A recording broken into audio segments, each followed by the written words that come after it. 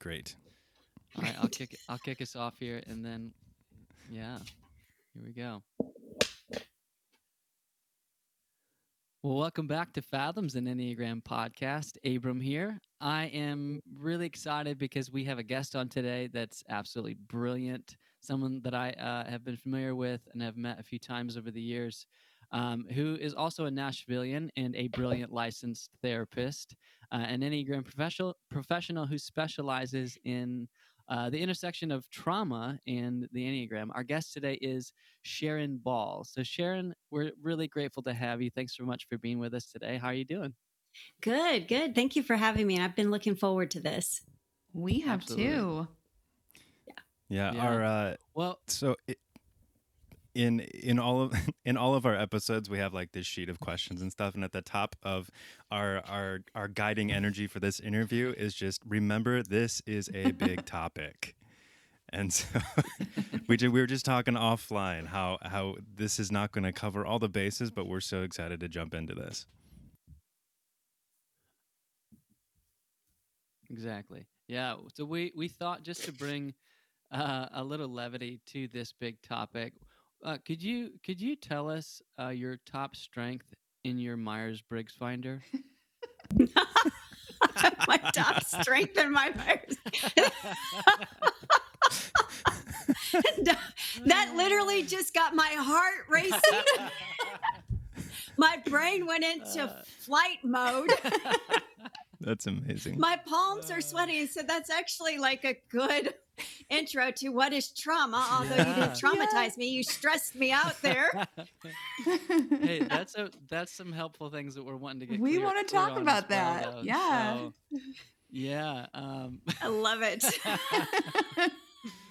Well, yeah. So, I mean, you just answered, I think, clearly there. But, you just put out a new book called Reclaiming You, Using the Enneagram to Move from Trauma to Resilience. So first off, congrats on the book. Thank you. That's amazing. I really enjoyed the book. But to start our convo, we thought we'd begin with having you help us clarify a few terms. Because, the modern world, there's just so much access immediately to things, and people tend to grab a hold of something, like read one book and become an immediate authority on something so intense or massive and complex as trauma. Plus, it just seems like on social media, almost any behavior can be a trauma response. Like if I check my mailbox twice a day, or I don't like cats, that must mean my mom didn't love me growing up. I don't know. So I would just love to start off with, could you give us your kind of best description of trauma and even maybe resilience as well? What is trauma? Sure. First of all, trauma is what happens in your body. It's your neurological, physiological, biological response to something that is threatening, typically life-threatening. Now, that can also be perceived or an overwhelming event that occurs and your body cannot process it. So you might not, be in danger, physical danger, but it's the inability for the body to process. So it just starts to shut down, or it goes into, one of those modes, fight, flight, freeze, or fawn mode. And I often say that your physiology and your neurobiology impact your psychology, which is what creates this trauma loop, right? You cannot address your psychology without your biology being addressed. So that's so important for us as Enneagram teachers, trainers, practitioners, coaches to understand that in order for us to get to the psychology of someone, we have to address their physiology and their neurobiology first, because the nervous system is overwhelmed with this event or chronic events. I'm going to give space for the other guys to ask a question. Yeah. I have lots of thoughts. So, yeah. There's going to be a lot of pausing because trying to make sure that we're hitting good points, because there's fine. a million rabbit trails here. Yes. Right? Yeah. Yes. Yeah. So, in line with that, Sharon, could you tell us the 4 types of trauma that you outline in your book, as well as like what those actually mean and why they're important? Yeah. Yeah. So when I was explaining trauma, I mentioned the word chronic, so let's say, so we have chronic trauma, which could be an event um, like a military family moving from place to place. Their son or daughter is in a school environment maybe for a year, and then they pack up and they move again, and they're moving within the time span of that child growing up from the ages of 5 to 18, maybe 10 to 15 times, right? So that kid is got this chronic having to start over, do over, meet new friends, and let's say that their psychology is hardwired to be more a seeker of stability, and needing that, then that chronic event over and over and over can create a traumatic experience for them. Whereas maybe the parents, it's fine. They're more agile, and they can move, whatnot. So that's an example, all the way to a divorce situation where someone is in the court system for a long period of time. The event doesn't end. Then we have insidious trauma. Do Any questions about the chronic trauma, or should I just keep? Actually, I do have one. Okay. You named specifically that there's maybe in their psychology a sensitivity to needing something specific, Yeah. right? Yeah. Yeah. Because that might mean, because I'm a twin, and Oh, I didn't place know that. myself and my twin in the same environment, one of us might be traumatized and one of us might not be, right? Hmm. So it's specific to the sensitivity of our psychology, right? Yes. Yeah. And to your physiology. So we're always, this is why I lead with trauma first and then psychology. Trauma information first, which is understanding how that person has physically responded to the event. Now, this speaks to some of the resilience, right, of each type. And we can get into that later, that the exact same event, another type might not respond that way. But we're always leaning into the what's going on with the body first, because regardless of type, everyone's going to respond physiologically Mm-hmm. to an event, but in a different, it might come out in a different way. So then moving to insidious trauma is more of our discrimination, the trauma that happens when hate is thrown at someone for their personhood, their color, race, ethnicity, religion, gender, and their personhood is attacked in such a way that, yeah, I think the word speaks for itself. It's Mm-hmm. insidious. It strips them of the who they are, because you're picking at, or you're attacking at something of their being, the who. I find, to go on a little rabbit trail, I find that that's one of the hardest to recover from. And is more covert in nature, where it could be even an emotionally abusive environment, verbally abusive, but it's on the down low, and yet it's still just so cutting that that person it has to take time to heal. And then we've got acute trauma, which would be your single episodes. So we've had like the freeze here in Nashville, the fires out in California, the tornado, our shooting up at Covenant. It's a single episode, and from that, then we have to look at how that person responded and the length of time. And again, in that, there's probably for each survivor confounding variables, other things that impact it, their past. But that would be a single episode that's not ongoing.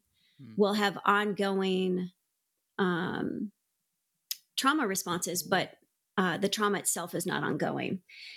Let's see, did I name all of them? Yes, I think you I did. think I did. Acute. Yeah. Okay. Oh, Okay. complex. Yeah. So am I hearing you?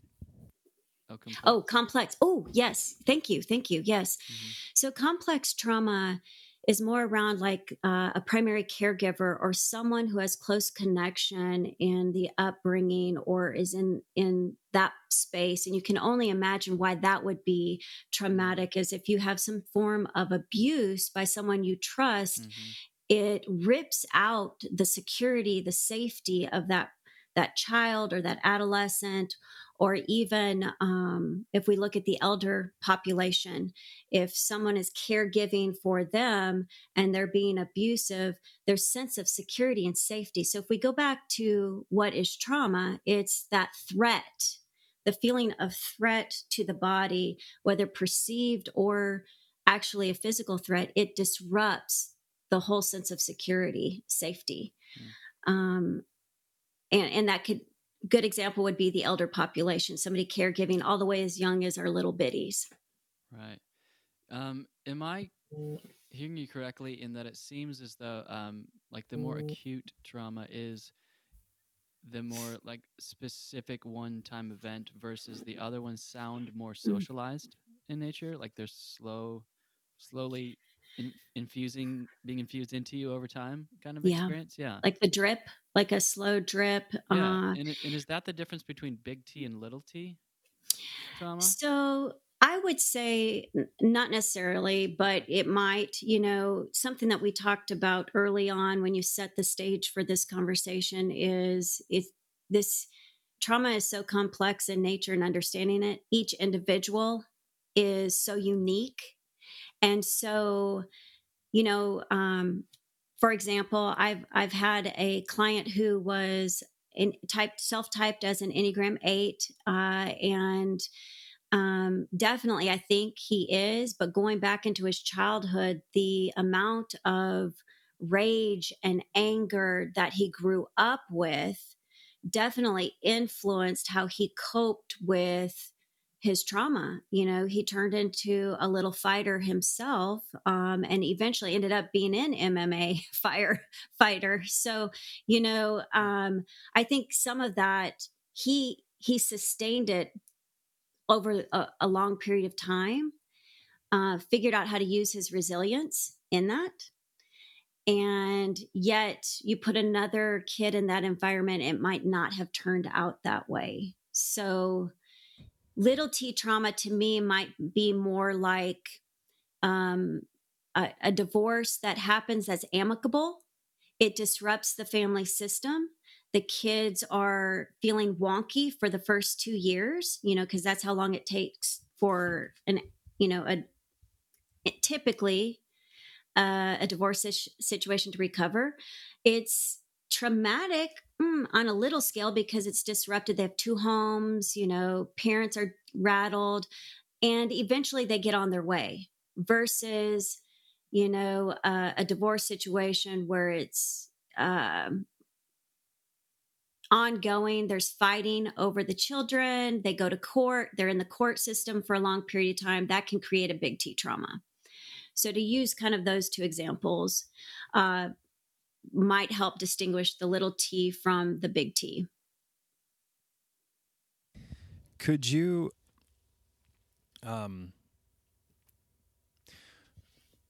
so our season theme this season, our theme this season is the dynamics of personhood. And so trying to drill down into not only the labels and identities that we carry and honor those and complexify them in a good way, but then also realize how labeling things can become inherently limiting.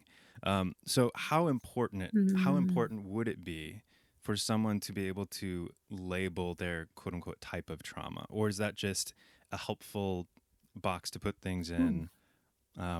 Yeah. Yeah, I like that. I think words matter.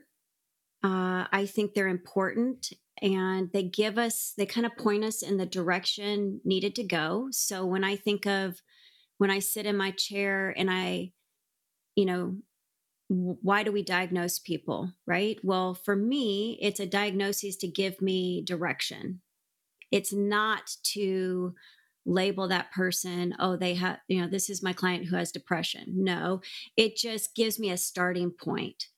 So I do think it's important that we help people identify what they've been through.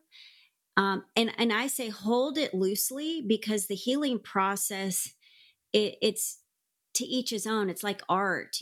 What I think is beautiful, you might not. So the healing process, it's going to be like their own way. And so the words, being careful you give them the correct words, is important, because you don't want them to self-identify with something that could hold them back. You want it to be empowering. Yeah, beautiful. I love that. And we share that value too, with words mattering a lot. And so we've been noticing how a lot of these words like trauma, I mean, my kids are in elementary school and they walk around the house saying things like emotional damage and triggered, so Right. have you noticed it's kind of Yeah. part of our like pop culture vernacular right now? Yes. And what do you feel like is really exciting about that? And also maybe some nervousness you have around that, or some frustration Yeah. possibly, even within the Enneagram community. I love that. So there's two sides to every coin. And the one side is, I think the pandemic put the word trauma into every house as a household name. I think it really helped us begin to see the struggle of people and their mental well-being, where we've kept it hidden under a rock, and people feel shame. They don't want to seek help. Now, we've come a long way. Yes, definitely, since I started sitting in the chair, but we're not there yet. And so I think that's the positive side, is it put it out there. I think within a lot of different communities that were struggling to embrace it, like our faith communities, people really struggle, and we have got to be there to understand it. In our school systems, we're not understanding how much our kids are struggling, so in a lot of different systems, it really helped us say, wow, because now it affected everyone globally. That's a collective trauma. Now it's on everybody's front door. We're all in this together, and people are experiencing the same stuff. To flip the coin over, I think it then has almost watered down what maybe someone might be going through, because we use it so quickly and we don't have direction for it, because we've done a great job at getting the language out there. And now we still have to come back and, make sure the caboose is on the train and give education around it. And so it's like, but that's the tension that I've lived in for many years with therapy and understanding mental wellness. It's just like something lags behind, and we have to give space for it to catch up. Yeah, that recalls for me and what you initially were saying when I asked that first silly question. How then is someone supposed to delineate between a stress-inducing experience versus a traumatic one? Yeah, because I feel like people are overusing that word. Yeah. And I don't want to say that when it maybe potentially is, Sure. Right? I don't. Yeah. Yeah, you want there, and you always, even I help people discern if they're experiencing effects of trauma, but sometimes you have to guide. And just like, great example, when you said my Myers-Briggs, I felt it all in me. I was like, okay, well, what is that? Right? I'm on overload. That is a stressor. We all experience stressors. Someone going through trauma will experience stress responses. However, someone going through stress will not experience trauma responses. Those are different. So my amygdala went into alert, my nervous system's charged. However, within 35 seconds after we laughed, I'm fine, good to go. Here we go. It's not going to be embedded in my body. It's gone. Someone experiencing trauma, it's embedded in the body. It's not gone like that. So I would just caution people to, as you're reflecting on new information around trauma, pay attention to your body, because it's your body's going to speak about what it's holding.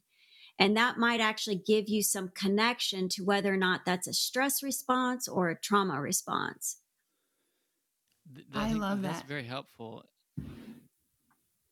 What are you going to say, Lindsay? Yeah, I wanted to ask you to expound on that a little, and if you feel like it's going to take us in a total direction that's going to be forever long, we can just skip it.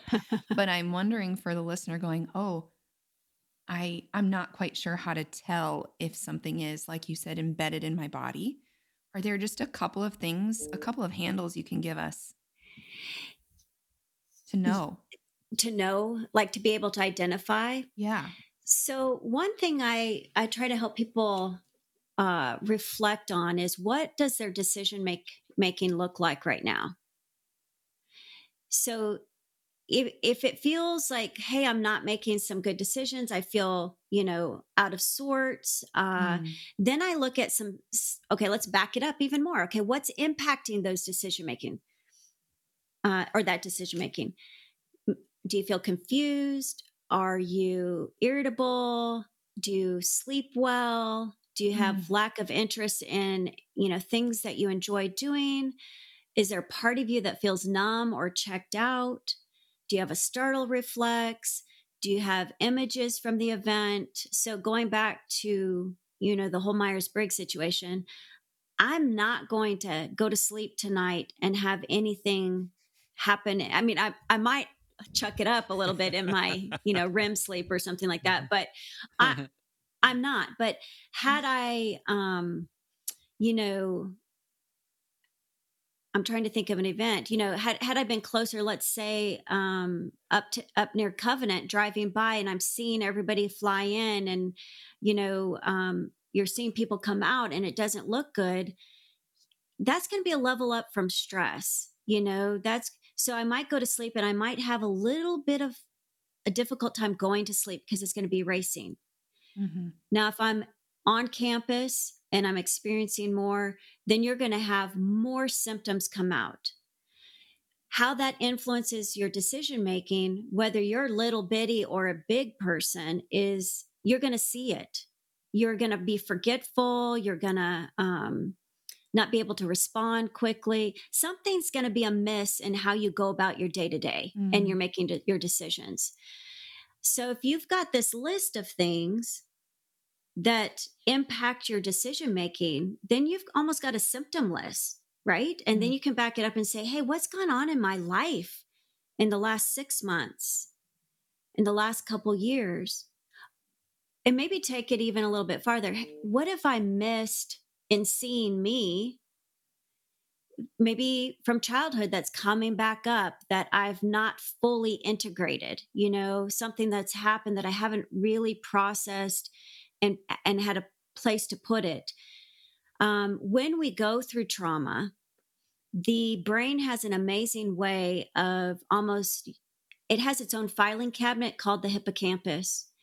And if we're not processing and integrating our trauma in a helpful way, it gets filed in the wrong spot, only to be saved for a later date. And those are the triggers, right? It could be something in the present triggering something from the past that's unresolved. And then you respond in the present as if it's in the now. Mm-hmm. That's a good indicator. Hey, something's left undone. There's residue from an experience I had. It could be a traumatic experience. It could be something like chronic trauma. I was on a call the other day and I had an executive say, wow. And it was interesting because this gets into more Enneagram type, but he's a type 3. We're talking about fawning. Fawning is one of the trauma responses. You have fight, flight, freeze, and fawn. And most people would say, oh, Enneagram 3s, they fawn all the time because, they're chameleons. You're trying to do what everybody wants them to do. They can put on the mask. But it went deeper for him. And the more he spoke out loud and understood it, he connected it to a father figure who was consistently criticizing him over a period of time. Now, he didn't come out and say, I feel like this is a big T trauma, but it was big enough for him to pause and say, that's something undone. I need to go back and look at it. So, depending upon how many of those responses you have, symptoms you have, it could designate, big T trauma or not.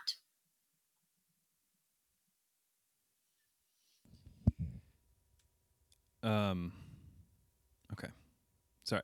So, just so all y'all know, I had to turn off receiving your images, so I had better connection. So I'm not going to be able to take visual cues, but I can still hear you fine. So, okay. Yeah. Okay. Okay. So, Sharon, you mentioned when we were communicating about doing this interview that you always lead with your trauma expertise first and then apply the Enneagram. Can you speak to why you think that is important for other therapists or even even just Enneagram coaches who may be more trauma informed, and just how do we make sure that we don't reduce someone to a type, and we make sure we're dealing with the person in front of us? Ooh, I like that. Make sure we don't reduce someone to their type and we're working with the person in front of us. Okay. Got a lot going on in my head with that one. Wow, that's good. Well, first of all, let's delineate some roles here. Coaches work from a support model, and counselors and therapists work from a clinical medical model. So you can be an informed trauma coach and an informed trauma therapist, and your direction is going to look different. However, we all start at the same spot, which is making sure we're identifying and helping that person identify if it is a trauma that they're recovering from. I like to say, stay in my lane. So if I take on a coaching client, I'm going to stay in my lane and I'm going to coach that way. If I take on a therapeutic client, I'm going to stay in my lane, stay in that direction. So what I think is helpful, does a question on that or? No, go ahead, keep going. Okay. So that helps you right off the bat around ethics and making sure that you give them good care. Because if I'm coaching a client and I recognize, wow, we keep coming back to this might feel like a trauma loop to me, and coaching cannot break through that. They're going to have to go to a therapist. I encourage them, and I've got a list of therapists that I'll send to them. I'll continue my coaching because oftentimes that extra support, they need that for whatever business they're working in, for whatever environment they're working. They have to do both. People still have to get on with life when they're healing from trauma. And as a coach, I might be that respite from all the trauma work they're doing. They can actually work on something that's more resilient in life, something that's going on. So does that delineation help between the coaching and the therapist? I need you to say all of that again so people drill this into their head. That was amazing. Okay.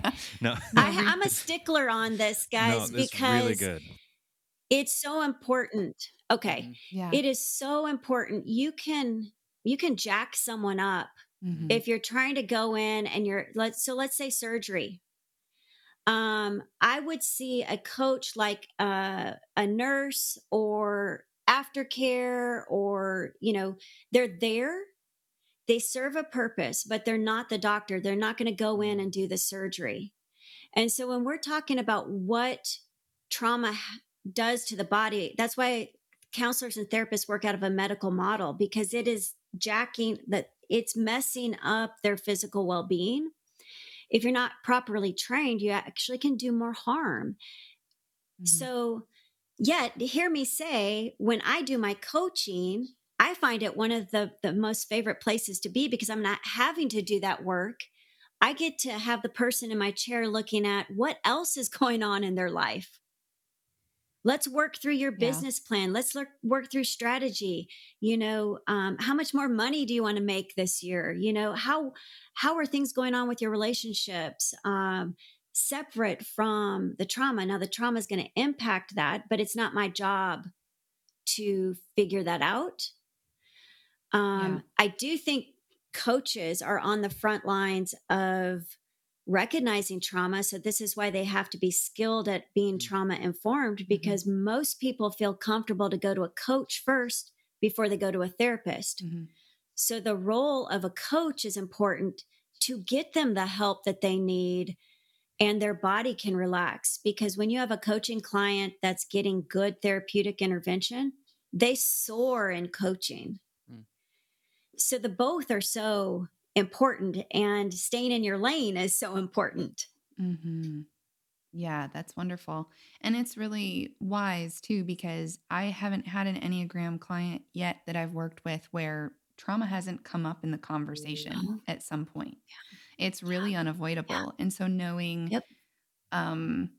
knowing where those lines are is really, really important to caring for people, caring for the person in front of you really well. Yes. And letting our egos as Enneagram coaches find their way out the door very quickly, because especially as a two, I may want to be the one to help that person. And so I have to go, this is not my deal. I cannot help in this way. And knowing those boundaries are just, they keep us healthy. They honor the people that we're working with. So thank you so much for that. I'm wondering if you could help the listeners and help us understand how we might be able to go about finding some specific practices for us, either if it's based on our Enneagram type or based on the kind of trauma we might be dealing with, but just some specific practices. How would we go about starting the process of finding that for ourselves? Well, you can find a lot of that in the book. Yes. We have, that's one of my favorite chapters. It's called The Practices. And we have some that's type related. The one thing that I believe connects all of our types together is when you've encountered a trauma, because it happens in the body, your body is almost a portal to healing. So when you go to resolve or integrate the trauma, it's through the body as well. So all of our types can begin to move through a body type, I wouldn't say technique, practice. So for instance, the deep breathing. I know when sometimes I give clients these ideas, they're like, really, Sharon? Like, hey, I didn't believe it myself till I started doing it. But when I get nervous or I'm in a hard space in life, I'll check out and I'll talk more. I told you all this earlier. Deep breathing will impact that because that's getting oxygen to the brain. And we want the frontal lobe to be online so that we can process. So, any type of movement, deep breathing, stretching, body scans, if our listeners are familiar with body scans, shoulder shrugs, holding your shoulders up to your ears, counting, relaxing. Again, I'm emphasizing body movement because we're getting us out of the head, out of the heart, and we're relaxing the body, and we're telling the body at that point in time, hey, you're safe. I've got you. Yeah. You're okay. Yeah. This feels like a great segue into what you call the 3M triad of resilience. Yes. Yep. Where all centers of intelligence and the Enneagram are engaged. Could you speak to that for us? Yeah. So we've got movement, which is the body, right? And I don't mean to say the other 3 centers are not important. I'm not saying that. I'm just saying specific to trauma, because trauma happens first in the body. Moving through body first might be that portal, right? Now, there could be some other people that might experience it differently, but you've got to calm the body physiologically. You've got to calm that nervous system. So using the body is key.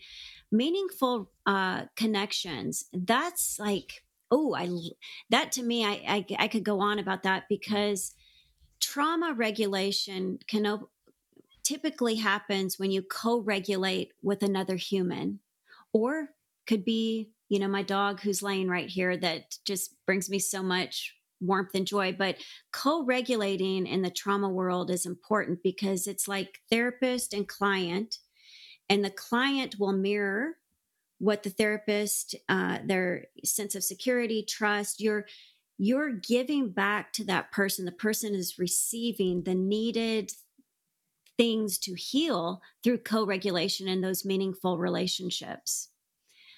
And then I believe that is it mindful connections? My mind just went blank. But mindfulness, meaningful connections and mindfulness. Mm-hmm.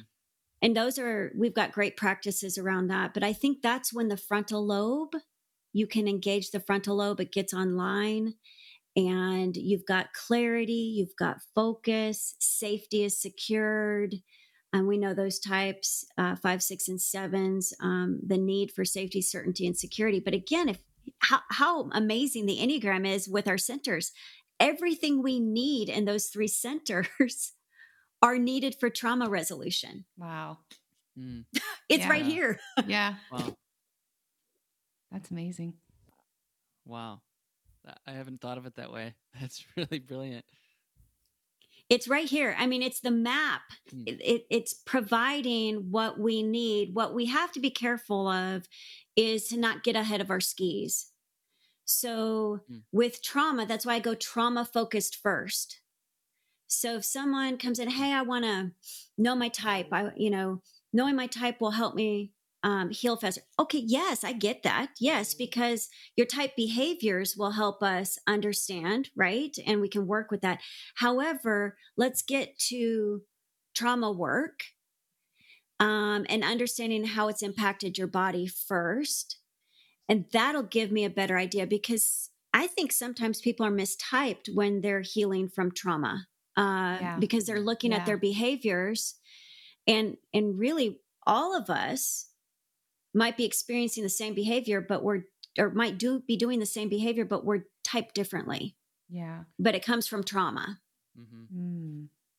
That brings up such an important question in my mind within the Enneagram community, because there's lots of ways to talk about our type, but I feel like one that comes up a lot is describing our type as a coping strategy. And that this is sort of how our personalities start to develop, is we're just coping with what life is bringing our way. So what is the difference between having an Enneagram type that is just, this is your coping strategy, this is how you deal with the world, and a trauma response? Yeah, so I've got a great example of that. I had a new client a couple months ago, self-identify as a 9. And as we began to do some work, I wasn't certain, but I said, hey, I'm going to pay attention to not what she's doing, like not those behaviors, but I'm going to pay attention to what's underneath it and what's driving it. I really couldn't figure out. I'm like, I don't, she feels like she's on the triangle, 9, 3, or 6. But something else is going on here with this young woman. I say kid, she's 26. But did a little more history with her and figured out there was some trauma in her background. And she had not seen a therapist before. So as the stress was rising, these coping mechanisms started to amplify. But I'm like, I don't know. I think maybe this might be impacting it. I don't know. So I did a body scan with her. And with this particular client, I used the dumping of the head. Once you get to the head, I said, tip your head over, and whatever's going on in your head, just let it dump out. And then when you're ready, go ahead and lift it back up and let me know that you've finished the practice, and we'll move on. So she dumps her head. She lifts her head up. Just tears. Just tears. And I thought it was the best thing ever. She said, my head felt like a venti cup Wow. full of thoughts. I was like, venti, that's bigger than grande. Like we got a lot going on inside that head, kid. Oh, wow. From that point on, she has talked and talked and talked and talked and talked.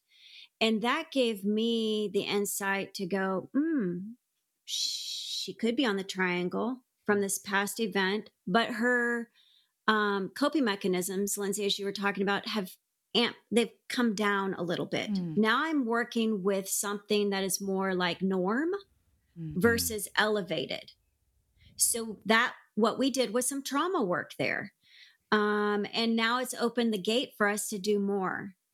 I still haven't said, hey, no, you're not a 9, maybe you're a 6, because I still don't know, because we're still doing that trauma work. I'm still letting it filter out, giving it space. And I like to say I'm holding that space for her too. Yeah. That's beautiful. I love that practice you mentioned. Back to the idea, quick, of engaging trauma first. Uh-huh. So once you know your trauma, can you say more about how knowing your type then can help you engage your trauma work? Definitely. So I think when you do, so let's say I'm going to use her as a hypothetical. Okay. This particular client, let's say she ends up self-identifying and then, with going, wow, I am a 6. And she's moved to more of a complacent 9 in her behaviors.